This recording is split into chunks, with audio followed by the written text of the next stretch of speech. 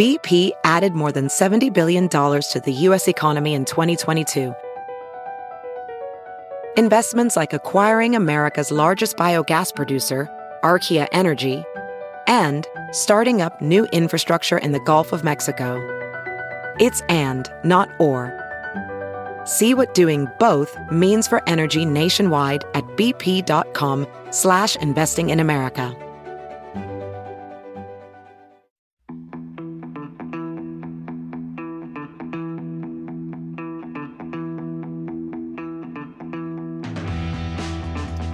Well, hello everyone and welcome to the Spin the Rally Pod. I'm Colin Clark. As you can tell, Lisa O'Sullivan is still doing incredible things at the Winter Olympics across in Beijing. So it is just myself this morning. We've got George Donaldson with us as ever. Good morning, George. Good morning, Colin. And here we go, folks. We've got a little bit of fresh blood, someone new to give us their perspective on rallying this morning. Once again, by the way, it is a Scottish podcast for you because it's Alistair Lindsay all the way from Edinburgh. Alistair, good morning to you. Yes, good morning. Glad to hear it's an all Scottish lineup again this morning. I do get the feeling that David Evans was browsing the streets hoping to find someone random to pick up and unfortunately couldn't find anyone, so just slotted me in instead. But I'm happy to be here nonetheless. Alistair, it's fabulous to have you, but honestly, the only nationality on this podcast is rally. It is completely, this is gender neutral, apolitical. It's rally. That is, it's a religion. It's a nationality. Okay, it's not a sex, but it's basically gender neutral rally as far as I'm concerned. So there you go. It's apolitical, George, until we get on to electric vehicles and saving the planet. But let's not get on to that. Let's not get on to that. Alistair, you're obviously one of our very fine contributors to dirtfish.com, but introduce yourself. Tell our audience a little bit about you and where you've come from and your love for rallying. All right. Well, I spent most of my childhood living 5 miles away from Lanark. So naturally, you know what driver comes from that part of the world, Colin. It meant I was a massive fan of Marcus Gronholm.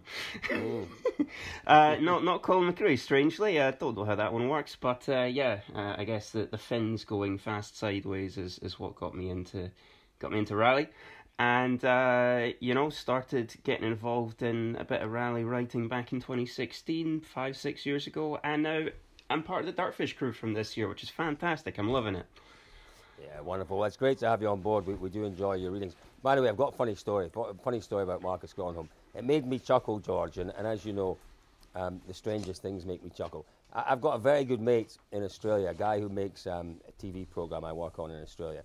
Very, very talented producer, presenter, cameraman, all the rest. And I went to his offices last time I was down in Melbourne, and he's got a dog. He's got an office dog. And it was the tiniest little sausage dog. Tiniest, and I mean tiny, long-haired sausage dog. Never seen one before. Very cute little thing. And he said, Cole, I've always named my dogs after motorsport personalities. And I went, oh, that's interesting. Thinking, who could he name this one after? It's a tiny wee dog. He said, what's his name? Marcus. I had a dog called Marcus, Colin. The tiniest dog you've ever seen, named after Marcus Gronholm, the tallest driver you'll ever see. I just thought it was funny. It made me chuckle, Georgie D. Indeed. Mm-hmm. I had a dog called Marcus before I knew Marcus. There you go. Did you? There you go. Yes, I did. Anyway, let's move on. Reminiscing about days in offices in Melbourne. Let's move on. There's been a few things happening in the rally world in the past week. Obviously, FAF. Was it Serres de FAF? Alistair, give us its full title. Oh, now you're asking. Oh boy, okay. Rally Serres de FAF e Felgueiras e Boticas. Aye, that's the one. That's the one that happened at the weekend. We'll come on to that one shortly. But the news at the end of last week about the appointment at the FIA, Andrew Wheatley's appointment as head of rallying. You know what? Was it a surprise? Well, I'm not sure it was. Andrew Wheatley's done a great job since he was appointed to the FIA. It was a few years ago now. And the FIA, in my view, needed a little bit of stability going forward. Someone who knows the ropes. And yes, they could have been a bit brave, a bit ballsy and gone for the likes of an Adamo or someone like that. But they've gone for Andrew Wheatley. And George, you've known Andrew for a number of years. He is a very, very good operator, a safe pair of hands. The right man for the job? I'm not sure if he's the right man for the job because I don't actually understand what the job is. But I would say that Andrew Wheatley is a very, very fine guy. And every time I've had any sort of discussion with Andrew about any technicality, he's given me great insights and also a great opinion. Although I would understand that in the past that opinion was given to me from a commercial point of view of Malcolm Wilson. But that opinion in itself is pretty valid anyway because it's made to be commercially viable. So I'm sure that Andrew is basically the right man for the job. I'd love to know exactly what the job was and what his remit is. I'm sure it's quite broad. So I imagine that he'll do incredibly well, and I certainly wish him all the very best. Yeah, I think we do. I think, the most important thing going forward, I think, for Andrew and the FIA is to get the next set of regulations right. To get the next set of regulations right, there are quite a number of interested parties, and you've got to make sure that each of those interested parties is properly given the input that they deserve, that they require to invest tens of millions of euros into the WRC going forward. It's a critical time. It really is a critical time, and that's why I think, and I'm not saying they have, because I think you're right. I think he is the right guy for the job. If they haven't got the right guy for this job, and Andrew isn't able to get a set of regulations that actually address what we need to do going forward, then in my view, rallying at the top level is stuffed. We're completely stuffed unless we get it right. So there is massive pressure on him. I think in that context, Colin, I wouldn't have any issue with Andrew. He'll absolutely not let anything down. He's not a man that would ever drop the ball with anything, in my experience. Great understanding, steady pair of hands, able to pull people around the table. When he speaks, it's always good sense, a complete statement, not partial statements. So he in my view, he could be a really nice breath of fresh air, and I hope he is. Alistair, what about your view? Do you think the M Sport connections are going to hinder him or help him at all in that regard?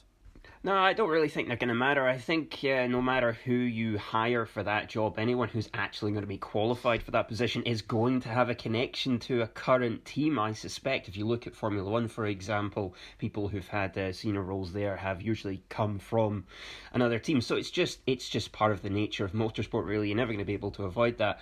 The thing I'm thinking about also in all of this is that the man directly above him, the man he reports to, is very much a rally man this time around.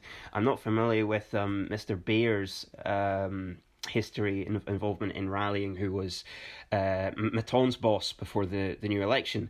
However, of course, we have Robert Reid, who is Andrew Wheatley's direct report, and from the sounds of a press conference he did back in Monty, he is getting very hands-on with figuring out what the future of the WRC is, what the new set of regulations are going to be like. So it's not just that Andrew Wheatley is there as the new WRC manager, that was his old job. He's not just there as the new FIA rally manager, but he's got a direct report as Deputy President Sport who knows this sport inside out and looks like he's going to be taking a great deal of care about what comes next. So I look at it as almost a sort of package deal. You've got a continuation of the old regime who's completely plugged in, knows what's happening, knows what's coming, and then you've got Robert Reid getting stuck in and putting forward his vision for rallying as well. Yeah, no, I think there's sense in all of that. There really is sense in all of that. Maton, doesn't matter who, that name that you just chucked in at me there. Who was that? Who was Maton's boss? I always thought it was Jean Todt. But it kind of seemed like he was paying more attention to Formula One half the time. Well, that was the problem. That was the point I was about to make. Jean Todt was very much the man who directed rallying for the last 12 years or so. He dictated the direction that we were going in. And he was very autocratic.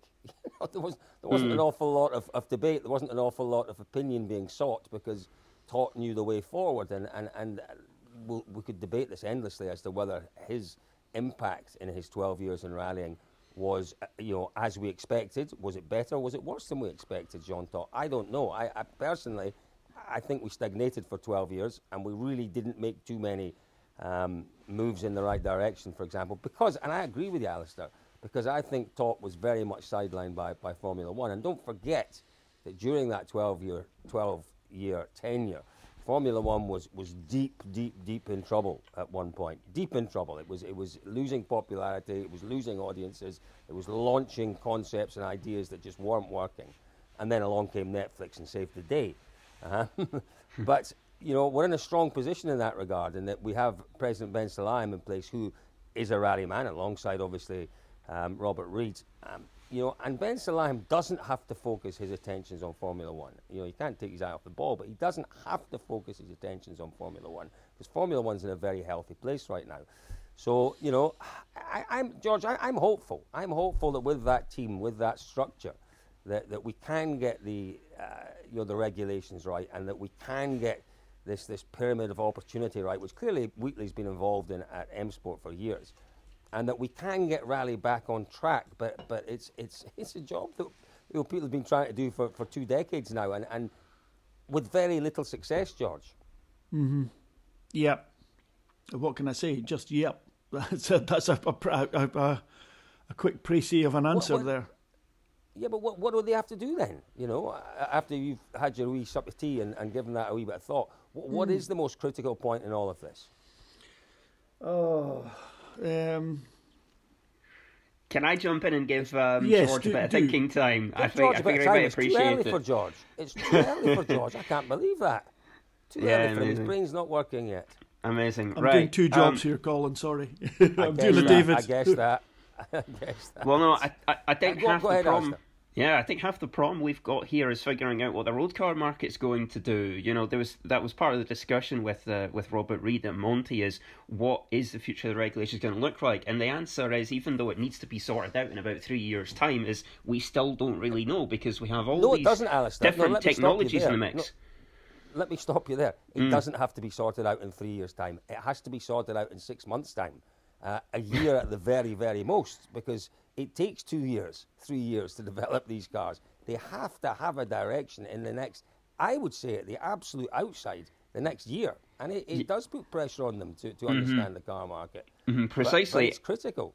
And electric isn't ready yet. It doesn't have the range, and no one's going to come up with that miracle solution within the next 6 months, as you point out. Hydrogen isn't far along enough as a technology yet, as far as I can tell, as far as I can tell from speaking to a few different manufacturers over the course of the past year, and that's not a mass market option either. So any team that wanted to come into the top level, well, they don't have a product to promote with that kind of technology right now.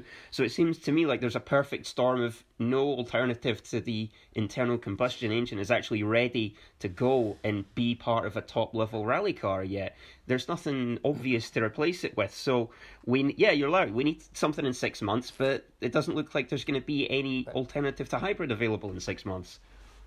Well, I'm going to chuck something in, and George, if you get a second to think about it. Yeah, I'm on it now, Colin. I'm going to chuck something in here, and it's something we discussed maybe a little while back. But I think there's the potential now. You're going to hate this, George, because you're a rules man. Is there the potential to have flexible rules and some sort of handicapping system, so that we don't go with a rigid set of rules that say it has to be hybrid, it can't be ICE, it can't be hydrogen, whatever, it can't be full electric. Allow the manufacturers, as they are doing in Dakar, to come with their concepts and say, this is where we want to go, this is what we think the future is, this is where we want to prove our worth, because rallying has to be a proving ground. It has to be a proving ground. It's the greatest proving ground for the motor industry in the world, no question about that. So allow them to prove their products in our championship. And come up with a way, and it's difficult, it's absolutely difficult. It's like George, the debate we had last week about, how do you deal with a driver who's had to retire because of the problem with the hybrid unit? Well, it would be too difficult to say, well, just give them not a super rally, give them a notional time because people will play the game. Well, yeah, they will play the game, but it's up to the regulators to be on top of that and to see through that and to find fairness in any kind of appeal that's there.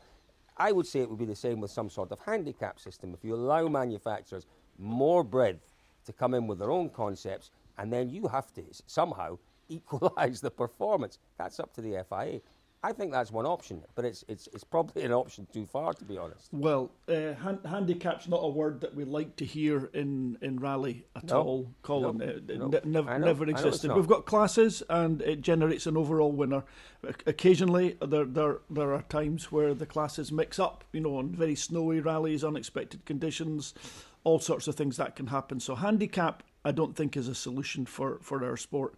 It wouldn't exist and meld very well. And currently, the next problem you've got is that obviously the rules have to reflect the way that the technology is going. And as Alistair's pointed out, the technology is still in a flux state.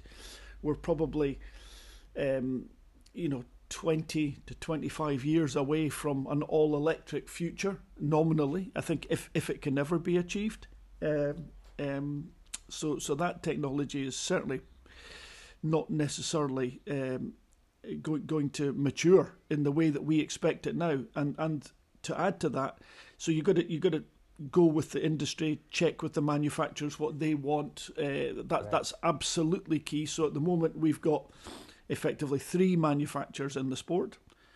Ford, quite well committed, but still not fully committed to a rally program. They obviously don't feel they're getting enough out of it to fully commit, which hampers M Sport to some small extent. George, at least can I stop you there? Can I stop you there? You hold can. your thought, because I had a good chat with the guys who were more or less at the top of the Ford Rally program from Ford Motor Company in Monte Carlo.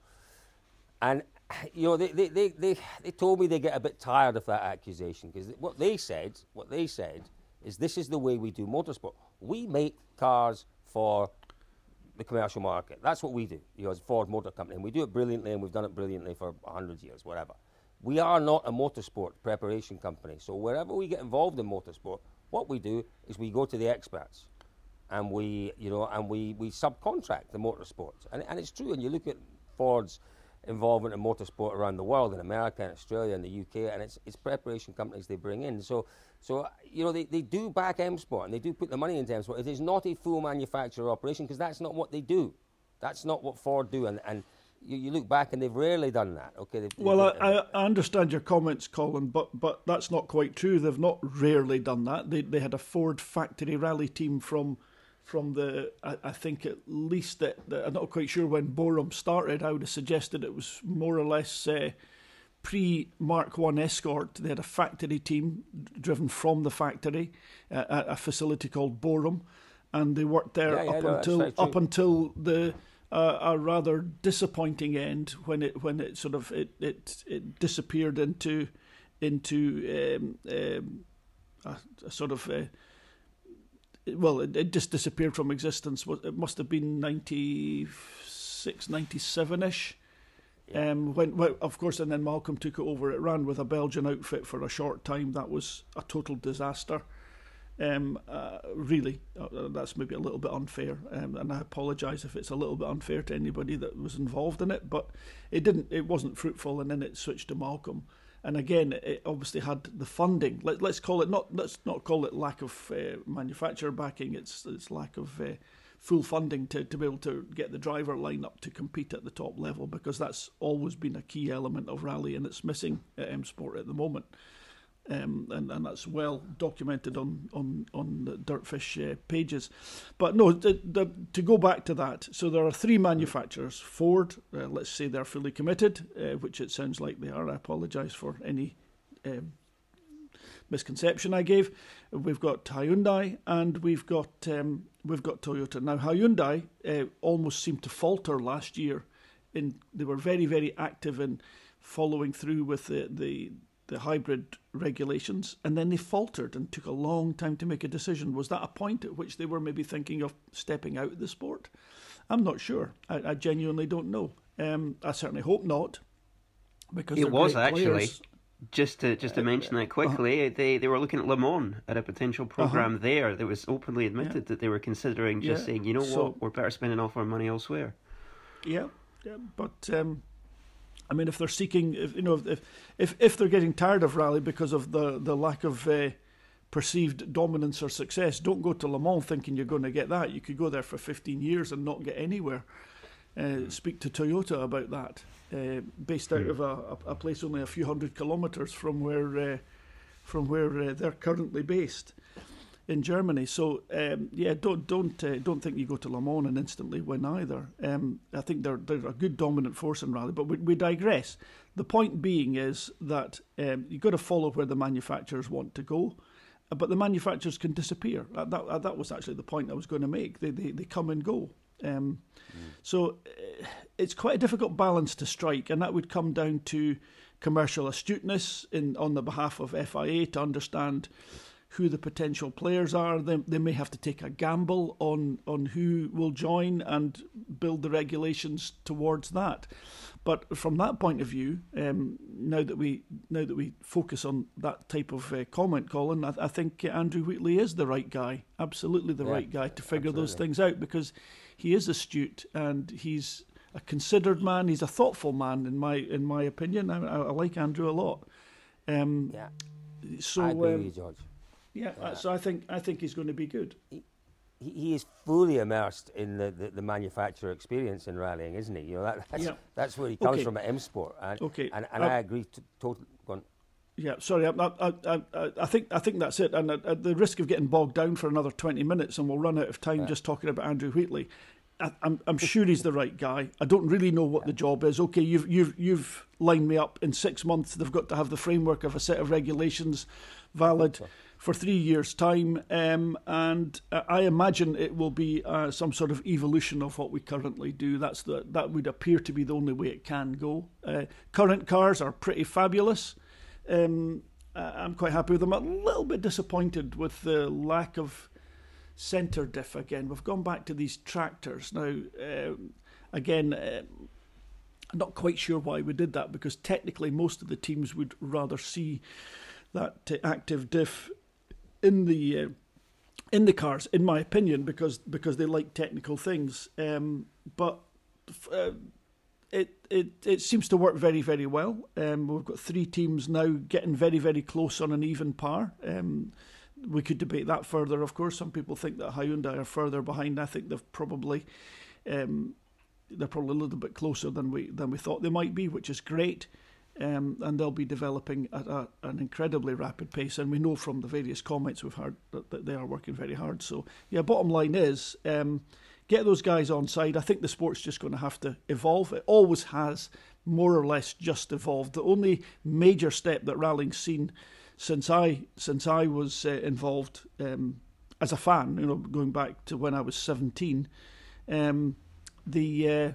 was the end of Group B, when Group B ended at the end of '86, and we went back to Group A. So that would be the equivalent right now of stopping all the WRC 1 cars and dropping back to something more like Group N than even the R5 cars, because it was that big a step backwards. We went from Group B back to standard production Group A cars as they were, but Group A at that point was still a lot of standard stuff on a car. Wow. So and that was 1987, and it took about 2 years for the cars to get back up to very, very good horsepower. Yeah, but let's just talk a wee bit about that. I know we're going to move on to the rally at FAF, but that for me is an interesting thing to perhaps have a look at. Alistair, you're a little bit of a historian of the sport as well. Group B to Group A. Now, in terms of looks, probably in terms of performance, in terms of the spectacle out in the stages, it was very, very different. But in terms of the popularity of the sport at the time, did it drop off massively? Or do people still want to see the best drivers in the world competing? Okay, they might not have been in the most technologically advanced rally cars in the world, because they couldn't be, because Group B had proven to be too dangerous. But they were still the best drivers in the world. We still had good manufacturer presence. They were still doing the best rallies in the world. And they were still competing, tooth and nail with each other. Was that enough to keep the sport popular? What's your thought on that, Alistair? Well, I would have to say from personal experience, clearly it was, because the Group A era is when I started following rallying. So if it was no good and it was not interesting for fans, I don't think I'd be standing here right now talking on this podcast. So absolutely. It's got one fan at least. George, George, what's your view on that? You were there. You were right in the heart of it. When we dropped from Group A to Group B, because here's a point I'm going to make. You talked about the centre diff. For the fans, the lack of the centre diff on these new cars makes bugger all difference. Absolutely, absolutely none. No, Colin. The problem is... Go ahead. No, I was just going to say, there's an argument. I've heard it many times around the service park that you give development budgets to engineers and they go and play with it. They go and play with it. They go and play with it, and it becomes massively expensive. It becomes massively complex. It becomes massively involved. And it sometimes also becomes massively off at a tangent. Well, it can do. It can do. I've seen that very thing, of course. But the bottom line is, Colin, that it was a massive change in the sport. It went from ridiculously spectacular to, that first event, that first Monte Carlo rally, would have appeared relatively dull to the spectators. Right.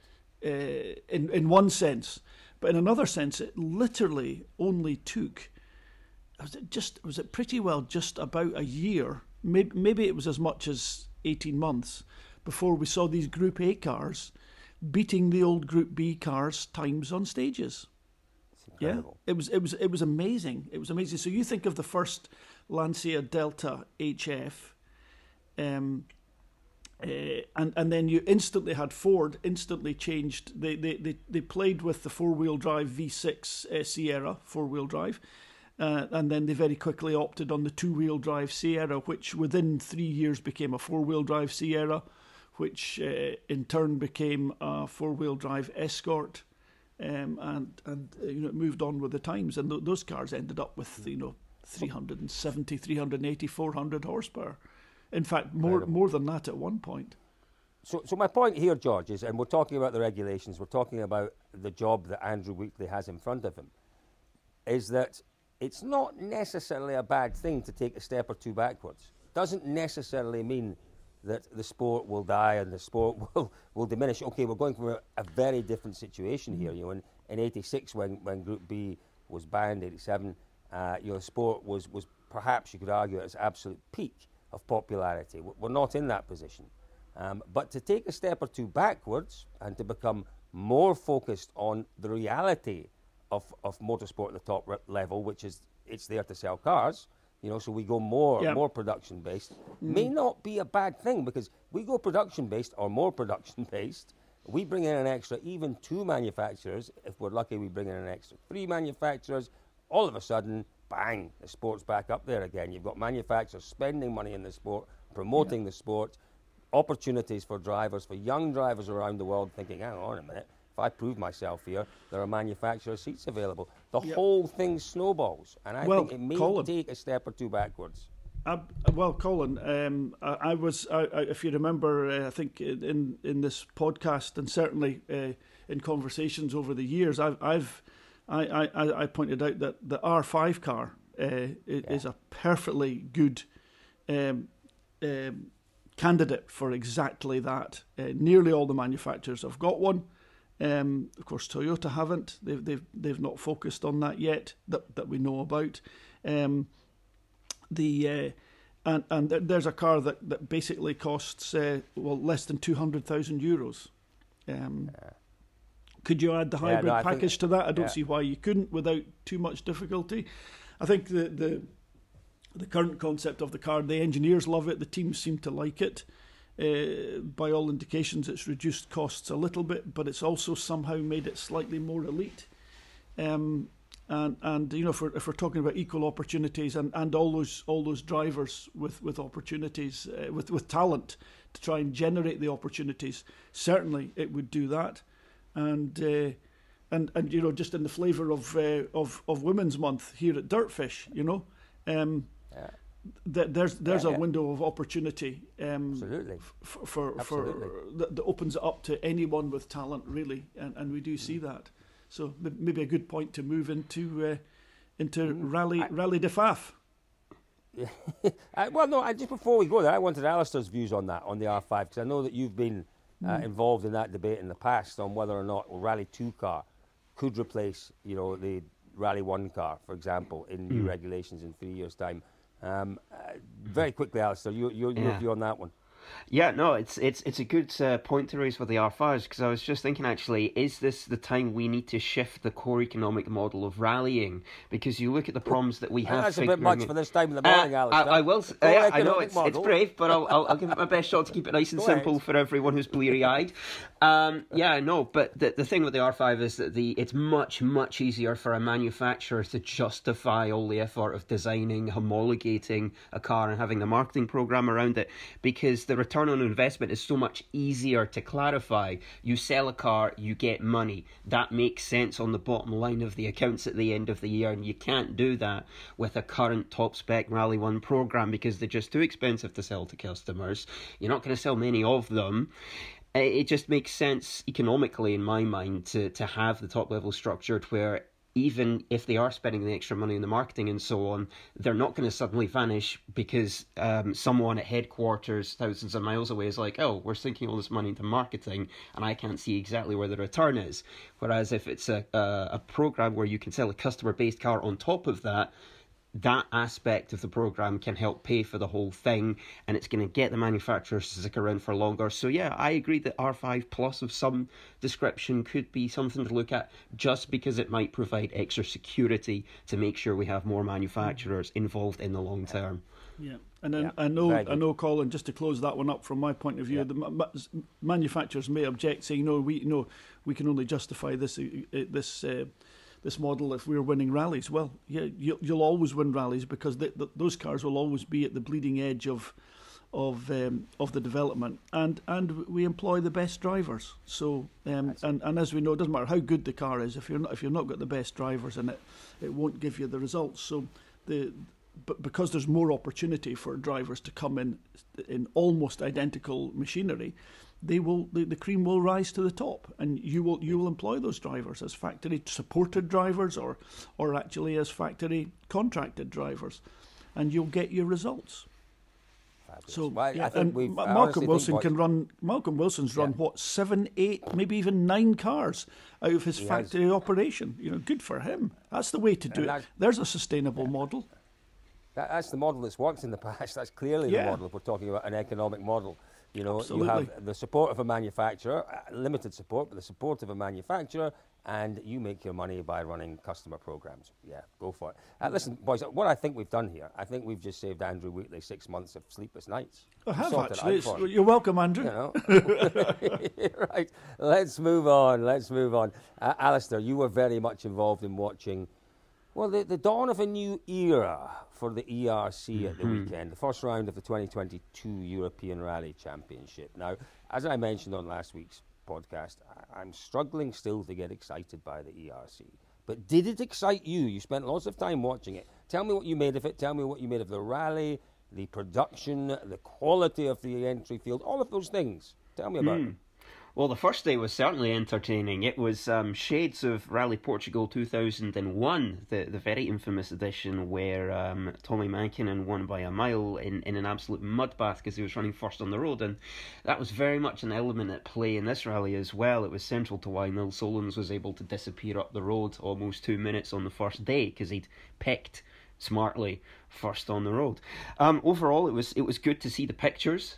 We haven't had that in live time for ERC before. Not really. There were a couple of attempts to stream it on Facebook in the latter years, but it was a bit patchy. Sometimes a bit difficult to follow. Whereas it seems like they've got the full level of kit in ERC now that they do for the WRC Plus production, which is no surprise because it's the same team running everything, and that was a big benefit. I guess the shame was that. As you mentioned, it's a little bit lacking top-line drivers, and so some of the gaps were perhaps a bit bigger than you'd hope for, just because, you've got a big mixture of professional, semi-professional, amateur drivers, and that naturally means you're going to get bigger gaps than in the top level of WRC, where you have these full-on professionals who've been doing this for years, and they're so tightly packed together. You had a bit more field spread in ERC because of the nature of the drivers that were there.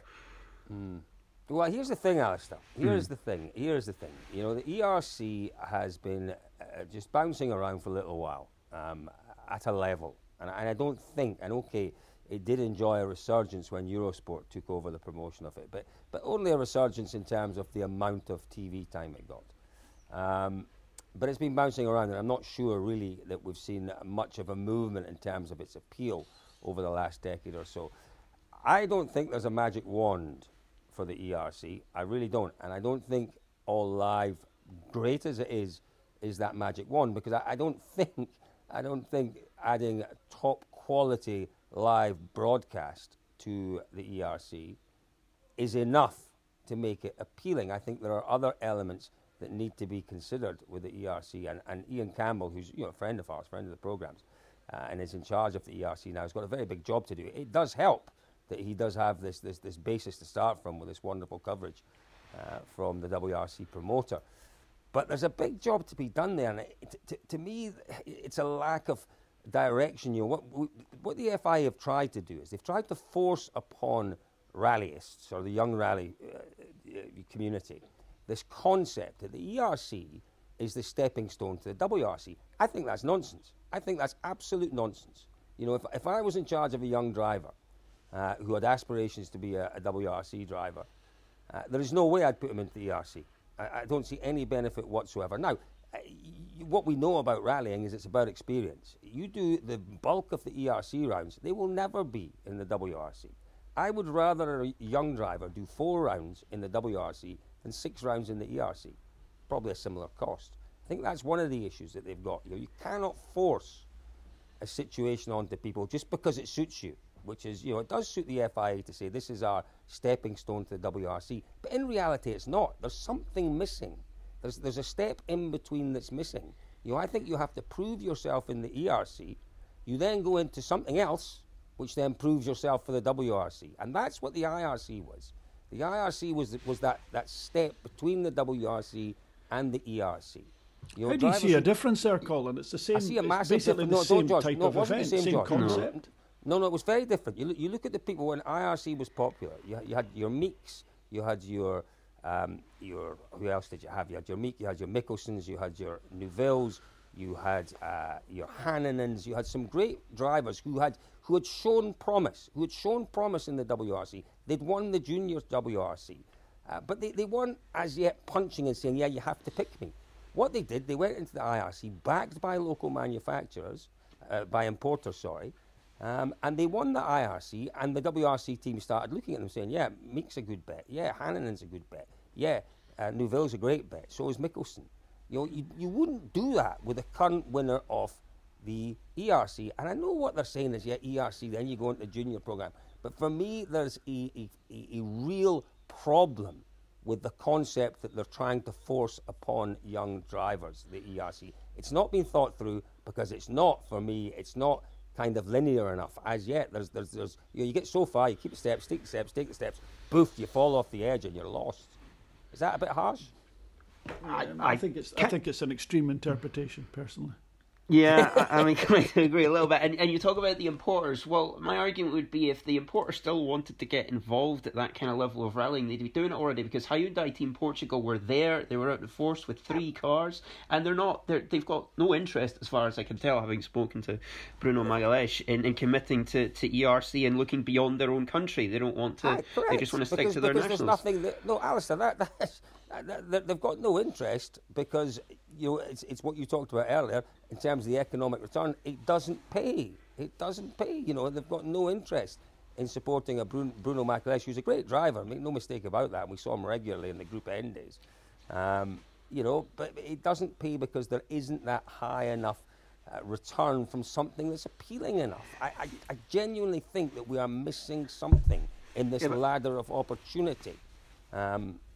But you mentioned ladder, and that's unfortunately that's what we're stuck with now, because it's never going to be that kind of level we had briefly, the glory days in IRC, when we were going to the Monte, when we were going to San Remo, when we had all of those importer-backed Peugeots and Skodas and what have you.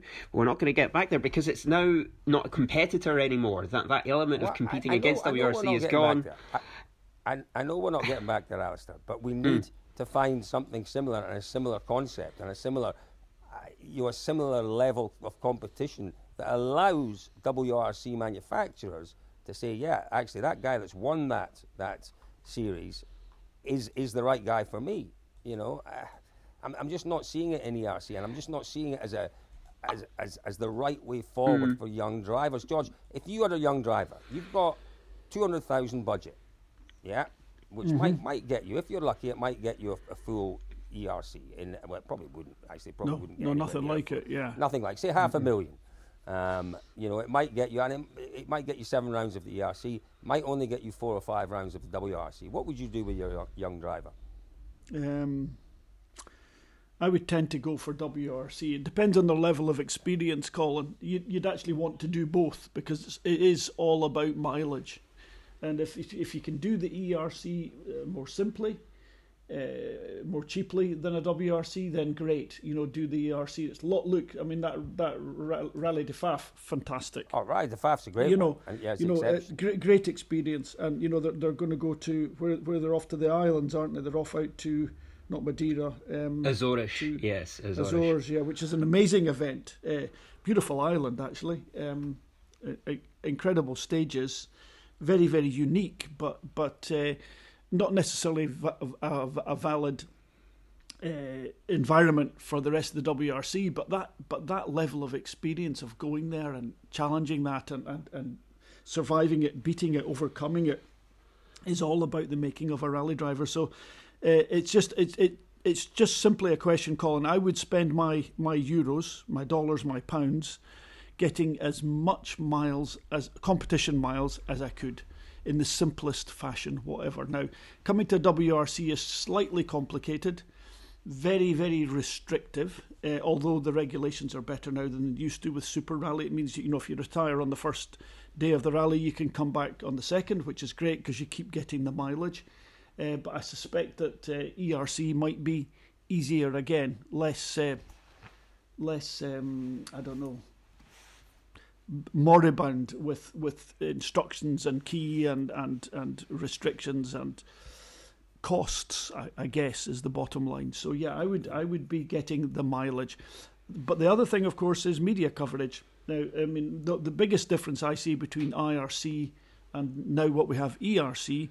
Is coverage. IRC, it was on TV, it was on live, free-to-air TV. Now it's on a subscription channel, which, I mean, nobody actually knows how many viewers they've got. I know they've got me, they've got you, and they've got Alistair, probably Luke, and a few other people I know. Maybe I don't know, 50% of the people I know in Rally have subscribed, but I'm not quite sure. Just how many other people bother with it, and that was a huge benefit to IRC. Was they had that fantastic media machine going free to air. So I would say to WRC, I think you need to follow the example of that, guys, and get it onto terrestrial TV live.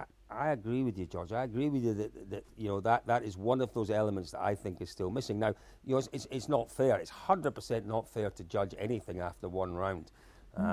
And I think what we can say is, as Alistair's already pointed out, the quality, the production quality of what was put out there to the subscription audience was fantastic, really fantastic, as we wouldn't expect anything less from the WRC promoter. But Alistair, you followed it, and I'm sure you followed the online community. Now, the online community, by the way, for me is not a great gauge of popularity in terms of where we're going, because the online community tends to be completely invested in rallying.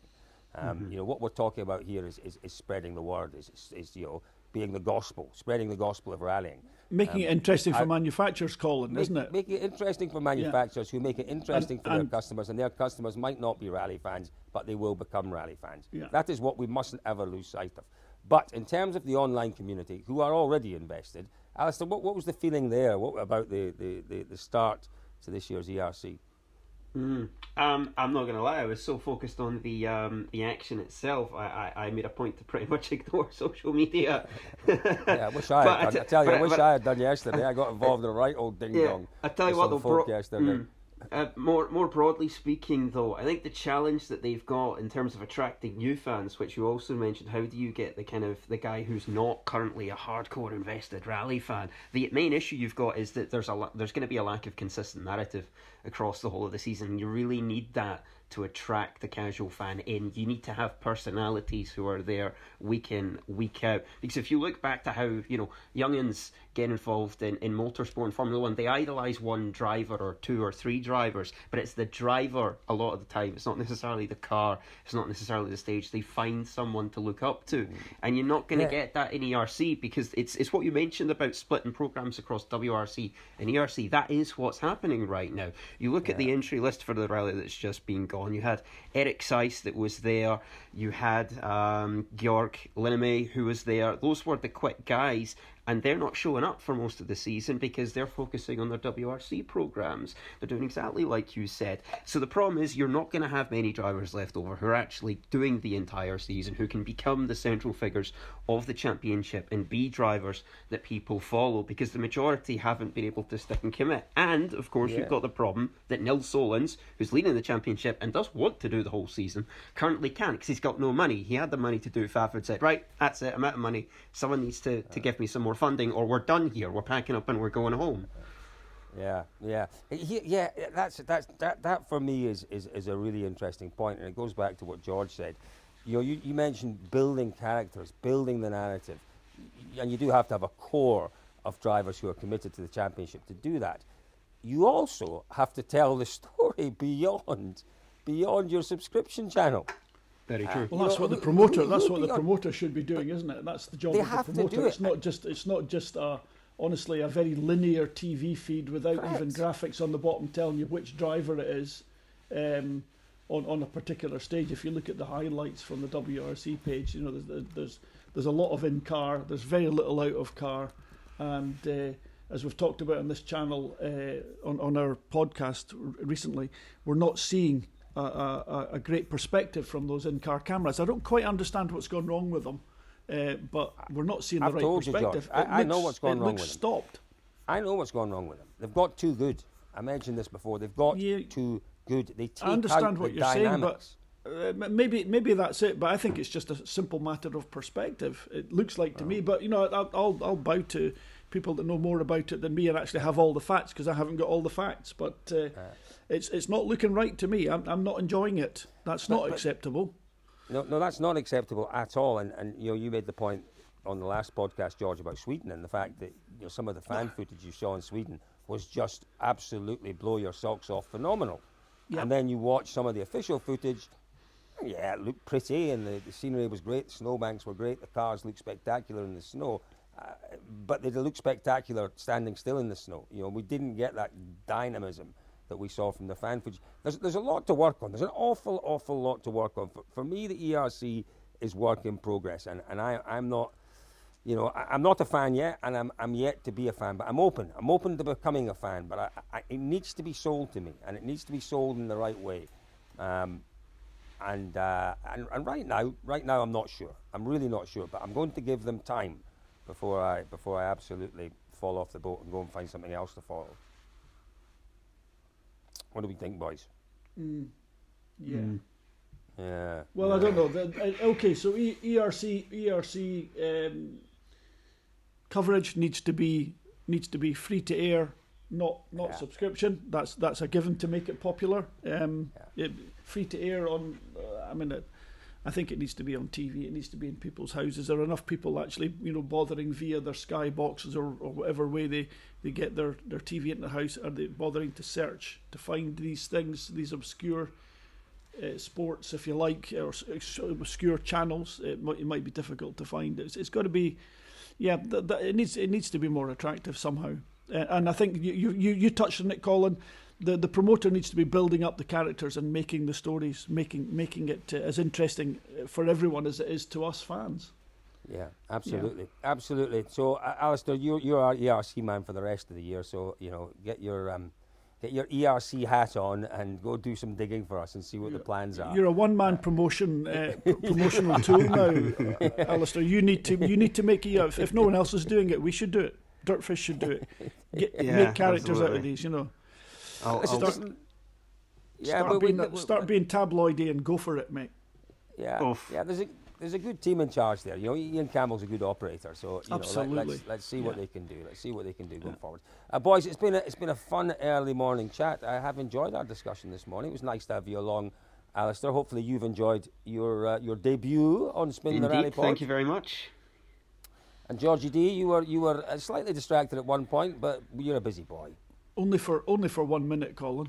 Only for 1 minute, and I paid the penalty for that 1 minute of distraction. But at least I wasn't packing a suitcase like Mr. Evans, he's been across in Seattle for our Women's Month, hasn't he? We have to mention that, of course. Yes. We have to mention that before we wrap up. David he's been across in Seattle. Now I thought he was out there for another day or two, but apparently he is at this moment possibly driving up the M40 on his way home. I think he was flying home last night.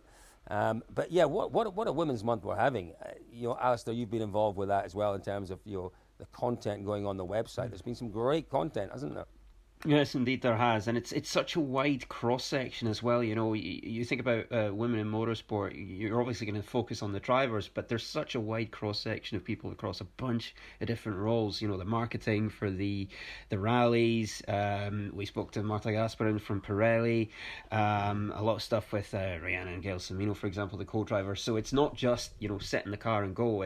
There's a whole array of jobs in motorsport where women are succeeding and really showing they're just as deserving of being there as anyone else. Yeah, I think the real value of the Women's Month for me is the fact that it's actually showcased that, because I think rally specifically is a great place for women. It's definitely an equal opportunity sport in that it's just as horribly difficult for a girl as it is for a boy. But at the same time, any woman that shows the skill has a place. And I mean, I know Rhiannon Gelsamino is in high demand. Lots of drivers would like to have her in the car because she's such a driving force. She's a fabulous co-driver, and the gender it has nothing to do with it, except it's always nice to be sitting next to a girl than a bloke. I guess there's that too. But God, what a powerful co-driver she is, and what a force she is. And I've known a few drivers that she's co-driven for, and they all speak so highly of her, saying she's just brilliant. So, I think it's just showcasing these are not breakthrough individuals; these are established, powerful industry figures. And what a great opportunity to just introduce our sport more broadly and get more of the same. That we exist. Here we are. Come and join. There's a great opportunity here for you. No, and I think that was very much the kind of the motivating factor behind Jose Rimmer's decision to run, in particular, the Women in Motorsport Summit that ran last week, and that by all accounts was a tremendous success. They had, I think, around about 50 delegates on site at Dirtfish just outside Seattle, and many more joining online. And fingers crossed that will become an annual thing. And it's the day that we don't have to have a Women in Motorsport Month or a Women in Motorsport Summit is a great day, where we don't have to talk about these things as being necessary to bring women into our motorsport. But we're a long way away from that, and we need things like the Women in Motorsport Month, the Women in Motorsport Summit right now.